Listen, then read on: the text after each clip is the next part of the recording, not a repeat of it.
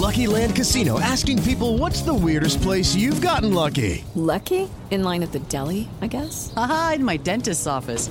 More than once, actually. Do I have to say? Yes, you do. In the car before my kids' PTA meeting. Really? Yes. Excuse me, what's the weirdest place you've gotten lucky? I never win and tell. Well, there you have it. You can get lucky anywhere, playing at LuckyLandSlots.com. Play for free right now. Are you feeling lucky? No purchase necessary. Void where prohibited by law. 18 plus. Terms and conditions apply. See website for details. With the new Chevy Silverado, you might be driving in this. But with the Silverado's redesigned interior and large infotainment screens, it'll feel more like this. Introducing the new 2022 Chevy Silverado. Find new upgrades. Find new roads. Chevrolet. What up, everybody? This is Rob Brandt. And this is Rick Brandt, and we are the Brothers Brandt. Yes, we are. Yes, we are. Episode 47. 47, nearing on 50. Episode 46, LA Angels, little Mike Trout action. Episode 47, the San Diego Padres. San Diego. Whales vagina. Love it. Love it. Thank you, Anchorman. Thank you, Will Farrell. And thank you to the beautiful county and city down there in Southern California that hosted us on our Thursday afternoon epic sports road trip. Rob, what game was this now? I'm getting lost. Is this all right, let's just recap it. We got Oregon Ducks, Oregon Beavers, Mariners, Seahawks, Giants. Then we went to go see the Angels. So this is game 6 right here, coming down to the end of the road trip, the last final push weekend. It's a Thursday day game, 4:00 day game. It's about 2 hours in between LA and San Diego. We were crashing with Mikey G, and then we drove down early in the morning to get to San Diego. And I gotta say, Rick, San Diego is the most beautiful city in the entire world, in the entire United States. When I have friends that leave Philadelphia, leave New Jersey, and say they're moving to San Diego, I basically kiss them goodbye. Ian Hannon, gone. Absolutely. Jack Shinnick, Naval Academy there, never coming back to Jersey. And I don't blame them. The weather there is 80 degrees and sunny and no humidity pretty much all year round. Rob, you and I have traveled the country. We've been to nearly every state in the United States, and California is fantastic. The city of San Diego is one of those places where you look around and you just say, I don't know if I want to leave just yet. What up, everybody? Sorry to interrupt the regular programming right here, but Rick and I have to pay the bills, so we're going to run an ad. This ad is brought to you by Anchor. If you haven't heard about Anchor, it's the easiest way to make a podcast. Let me explain. It's free. There's creation tools that allow you to record and edit your podcast right from your phone or computer. Anchor will distribute your podcast for you so it can be heard on Spotify, Apple Podcast, and many more. You can make money from your podcast with no minimum listenership. It's everything you need to make a podcast in one place. So download the free Anchor app or go to anchor.fm to get started. Enjoy the show, guys. Exactly. But we did. It was a quick trip down to San Diego, got down for our tour. We did a stadium tour at 11 o'clock. And this right here, Petco Park. People ask Rick and myself to rank stadiums all the time. What's the best baseball stadium? What's the best football stadium? Well, I'm telling you right now, Petco Park is easily in my top 5 best stadiums for baseball. I think it might even be number 3. Might rank as high as 3, maybe even 2. I don't know, depending on the day, depending on what I'm doing. Rob, that's a very valid point there. We'll get into our rankings later on as the Brothers Brandt podcast evolves and we come out with our lists, not just in baseball, but in football and college. And I would agree with you that Petco Park is in my top 5 without a doubt. There's so many phenomenal features to that stadium. A tour is definitely worth it. We're on our 10 games road trip on the West Coast, going to 10 different games, 10 different cities in 10 days. And this tour was a highlight for you and I. it was so cool to see behind the scenes at Petco Park. Yeah. Why don't you tell the listeners, walk them through all the intimate details of Petco Park and what they can look for when they're going to this stadium? Absolutely. It'd be my honor. It'd be my privilege to talk about Petco Park. Before we get going, big shout out to Alex Miniak. He is the public address announcer for the San Diego Padres and has been for the last 7 or 8 years. He does a fantastic job bringing excitement into that stadium. And kudos to the Padres for making a postseason run this year. But we were back there in 2015. And at the time, the stadium was only a handful of years old. So it's a nice new stadium. It feels new. It's not one of these massive ballparks that I think is just going to take your socks off with the magnitude of the size of the stadium. It's built into downtown San Diego. Rob, I actually liked the outside of the stadium before we even got to the inside of the stadium. In center field, ladies and gentlemen, out beyond the home run fence is a beach area. That's right. I said beach area. There is sand just covering beyond the outfield center field wall. The wall has some glass openings to it where you can actually lay on the beach, so to speak. You can set up a lawn chair, a blanket, and watch Major League Baseball while laying in the sand, which is so cool. They also, out in that center field area, have a miniature wiffle ball type field, a small little baseball field. There's a lot of activities before the games for kids and families. And then also, too, they've created like a little, I believe it's like an amphitheater type setup, much like the new Atlanta Braves stadium, where there's a congregation area for people in the community to hang out, watch the game on Jumbotrons. I know the city, and in partnership with Petco Park, they do a lot of community events out there. So really cool little neat feature that not a lot of ballparks have on the outside of their stadium like that. I love it. Yeah. And just real quick on that too, Rick, because we're talking about the outside of the stadium. I love Petco Park because it's in the city. It's literally embedded in the city. When a stadium is in a city, I love it. Like I was just down in Charlotte, and it was so cool to see the Carolina Panthers stadium inside the city, because there's high-rise buildings, like office buildings and residential high-rises that, like, if like you live in a certain room or have like a deck or have like a rooftop, like you can actually watch a game or see a game. And I think that's so unique to be in the city. But yeah, go on. Perfect point, Rob. Exceptional point. So we get into the stadium. We've got our designated tour, which typically lasts maybe 45 minutes to an hour. We've talked about tours before. They're inexpensive, but they're in a phenomenal way to see behind the scenes what the stadium's all about and just the uniqueness of the ballpark. I would say one of the next best features about Petco Park is in the left field area, down the left field line, unlike any other stadium in Major League Baseball, is a brick building. It is on an angle. It's diagonal to the field. And the brick building is an homage, if you will, to what used to be a steel manufacturing headquarters. It was in downtown San Diego. The building itself is, it's been remodeled and refurbished, and, so that it can be functional and standing and people can walk in it. But this brick building, it's like 4 or 5 stories, truly comes up alongside the foul pole, and it goes out on a diagonal. They've converted a lot of it into suites and luxury boxes that you and I had the privilege of lounging in, and they've got popcorn machines and TVs in them. You feel like you're in a really nice suite, but it was a nice homage to the history and the steel manufacturing that had taken place there in the previous century. Yeah, really cool setup. That was definitely like the most unique thing to me. And then walking around the concourse, when you go to like most stadiums, especially older stadiums, they had no architectural thought or like flow to them.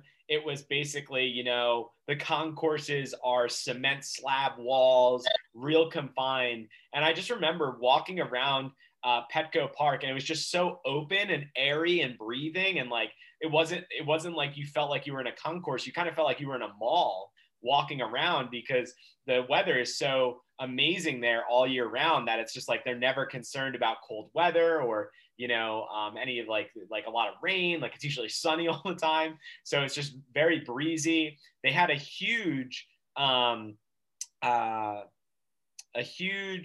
dedication to the United States Navy and armed forces, because San Diego has the largest Navy base in the United States.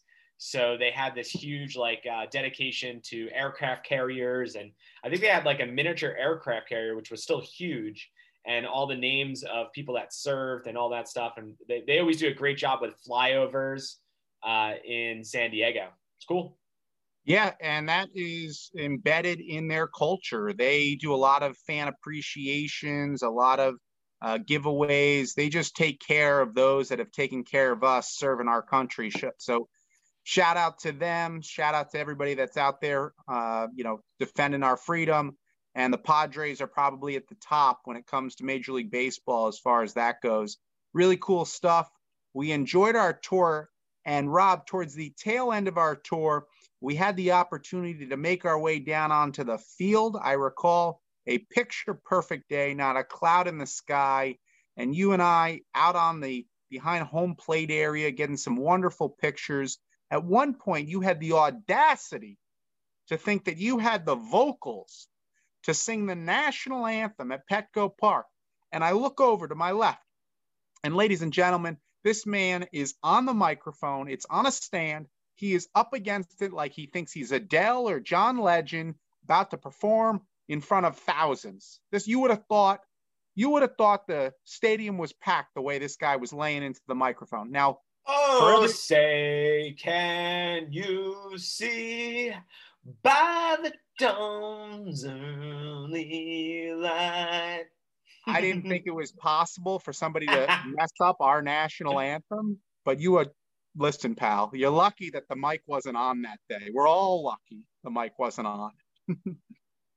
It reminded me, Rob, of when we were on our trip in Milwaukee 2 years prior, and you took the hose from the head grounds crew director who was watering down the infield for that night's game and started spraying down the infield. What haven't you done in the tour? I don't know. I get on the field and I lose all self-control. I just, do whatever I want to do. I'm a kid in a candy shop. I see something, squirrel. Yeah. Well, I have to take full responsibility for the next incident that took place down there, because there's a legend in the San Diego history books, and his name is Trevor Hoffman. For all of you out there, Trevor Hoffman arguably is the second greatest closer of all time behind Mariano Rivera of the New York Yankees. Trevor Hoffman was no slouch. This man, a decorated career, the achievements too long to rattle off in this podcast, and really just was their dominant closer for like almost 2 decades, Rob. And he just happened to be there down on the field in the dugout area. And we had strict guidelines during this tour, didn't we? We did. The tour guide, sweet lady, said, "Hey, that's Trevor Hoffman over there. Do not go over and take a picture." And Rick and I looked at her and smiled and nodded. And then we looked at each other and we go, "That's Trevor Hoffman over there. We're going to go and get a picture."